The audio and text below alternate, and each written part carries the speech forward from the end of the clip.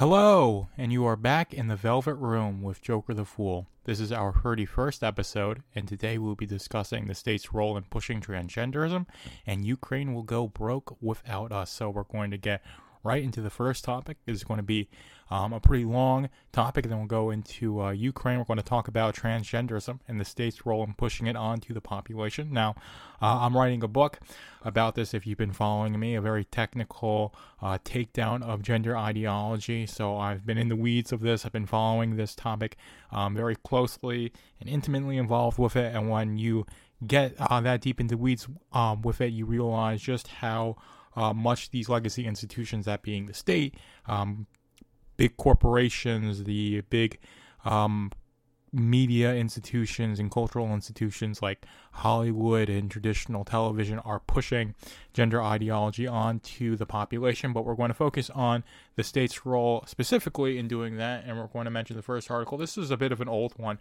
but it illustrates my point quite well. The headline is, "No free lunch. Biden admin will pull meal funding for schools that don't comply with its LGBT agenda."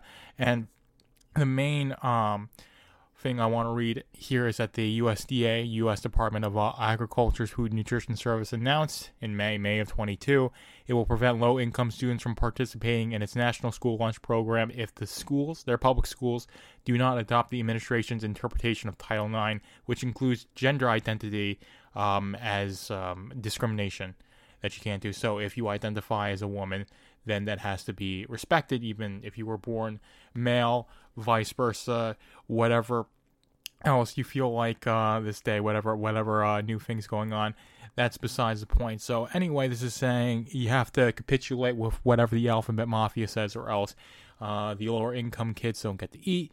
So when you have this centralized education system through the Department of Education, and they do funding like this, they can use it like a cudgel if you have people who are politically biased doing so. And this administration definitely is very much so biased. If you look at the movie Lady Ballers just came out, which I reviewed, one of the stars apparently got arrested by the FBI just as the movie comes out. I mean, that can't be a coincidence, I'm just saying. So the state has the monopoly on force, violence, and ultimate decision making, and they're using that to push transgenderism onto the population. And it's very evident with this article, the fact that I think with Obamacare, insurance companies were basically forced to cover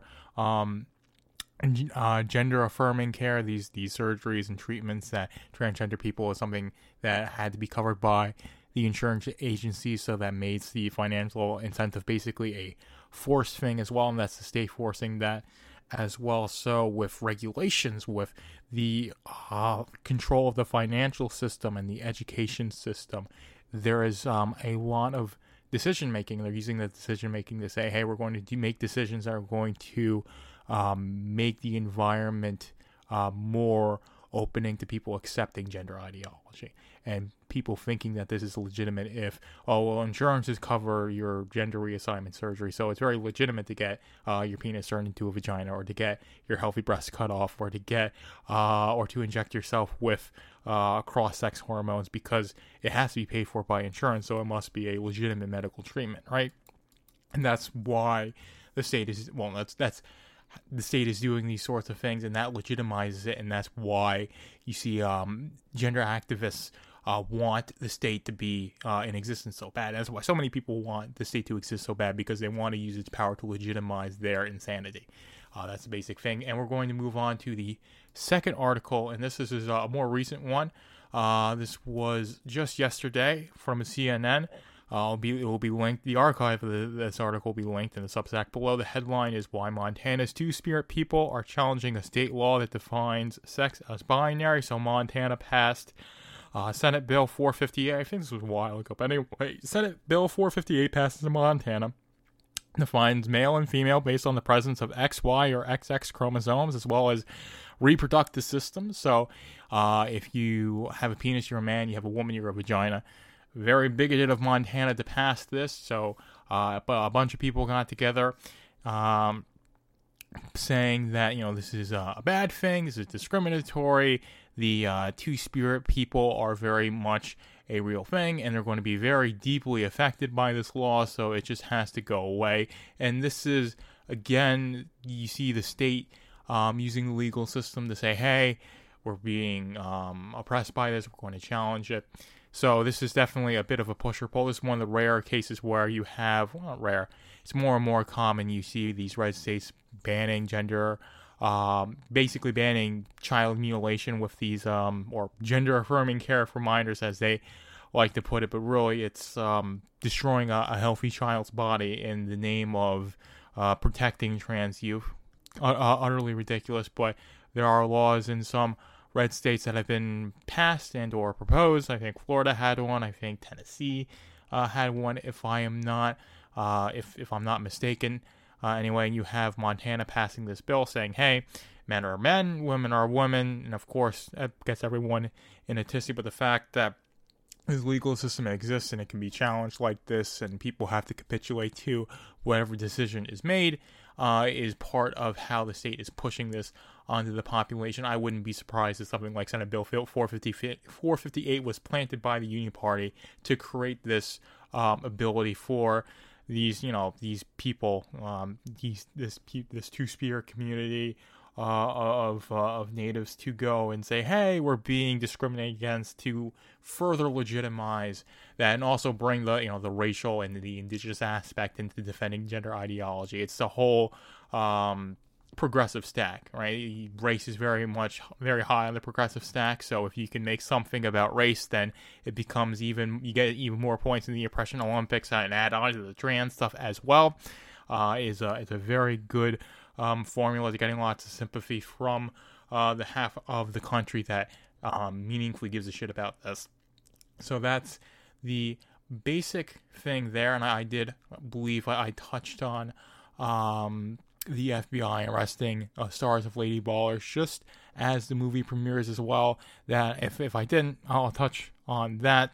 I don't know the star's name. I just saw the video from recording when I saw basically that headline, right, of that happening. So I don't know all the details of it, but something like that happening is just the state, again, using its monopoly on force to basically take out someone who's against gender ideology, someone who is pushing back against it in a meaningful cultural way, to try and push fear and intimidation onto people, saying, hey, if you do something like this, then you could be having the FBI knocking on your door, right? So they want people to be scared of them and want people to go along with it. That's why you call it the alphabet mafia, right? When you have stuff like this, when you've got the state and all these corporations backing you, and you've got mobs of angry Twitter warriors that'll cancel you if you say someone's pronouns wrong, or hell, if you call someone Bud that's identifies as female, then everyone gets up in arms as well on Twitter. That's what got Jimmy Fallon in a bit of trouble there. So very sensitive people will throw you off the bridge as soon as they perceive you as not jiggling and gyrating to every single word that they say.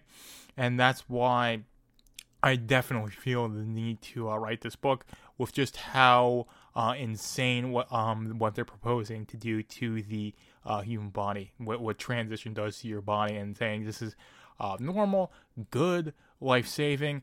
I definitely do not think it is. I've got good reasons for thinking so, and that's why I'm writing the book, to compile that information and give it all to you lovely, lovely people out there. But we are going to move into the next topic, and that is Ukraine. So a lot of y'all might have forgotten about Ukraine. We moved on to the next proxy war that's in the Israel-Hamas war. That's our next proxy war. That's the more popular one, but the one in Ukraine is still going on. But Ukraine is apparently going to run out of money at the end of the year, so they obviously need more money. So this whole situation, these proxy wars, these forever wars, whatever you want to call them, this warring of the empires is completely unsustainable from the front lines that is happening. So Ukraine would not be able to do what it's doing without American support, without NATO support, and what's going on with Israel Hamas wouldn't be able to go on without funding from Israel, and funding from all the other people who are funding Hamas. I'm sure it's not just, it's not like Hamas just has all this stuff lying around. And if they did, it's because we left it there in Afghanistan, right? So again, this is all being very much external, brought to these front lines and funded there. But Ukraine is not a rich, prosperous nation. It should be. But there's a lot of factors to it. There's a lot of factors in play going against it with, Russia impeding on them and them not being able to be part of NATO because that would anger Russia because they're so close, and all these sorts of things that have economically depressed them for years and years. So they need external support if they want to have a war against Russia like this. And also a lot of this is just straight up money laundering, and that's why that's why they want the money to keep coming in, because you're stealing from poor Americans to make the rich Ukrainians even richer. So if you think that the money we're sending to Ukraine is going to help out the average Ukrainian citizen, then I'm sorry, you're on one. But that's why Zelensky and his ilk are so desperate for that American dollars, because they're using it to do whatever the hell they want with it. And I guess some of it might go to their war effort, but very little does. And that's why we shouldn't be giving money to Ukraine, really shouldn't be giving money to Israel. We shouldn't have this American empire that requires billions and billions in foreign aid to even sustain, and all these proxy wars as well that just makes everyone even angrier at us and just leads to bodies piling up on the floor or ground, whatever you want to say, however you want to say it. It's just death and destruction when you try and empire build to this degree. And I think if we stop that and we drew our lines in the sand far away from each other, then I think we'd be in a much better place. So my co-host of Hump Day Potpourri Docs, a very strict American isolationist, and I definitely see that perspective as well. And I'm definitely very much on board with getting out of Ukraine, getting out of Israel, getting out of everywhere, not just boots on the ground, even though we're not really that much boots on the ground, but just financially. That's the most important thing. Stop giving them money and resources when we can't feed people in our streets, right? When we've got migrant crisis borders and all the polarization, all these problems in this country that we have to solve. We're trying to solve other people's countries. We're trying to be the world police when we can barely run our own police force effectively, right? So that's the whole thing there. But Ukraine would be screwed without us, and I would say the American politicians would be screwed if they didn't have Ukraine and Israel and all the other bullshit issues they could point to as to what to be concerned about, rather than their complete failings as leaders.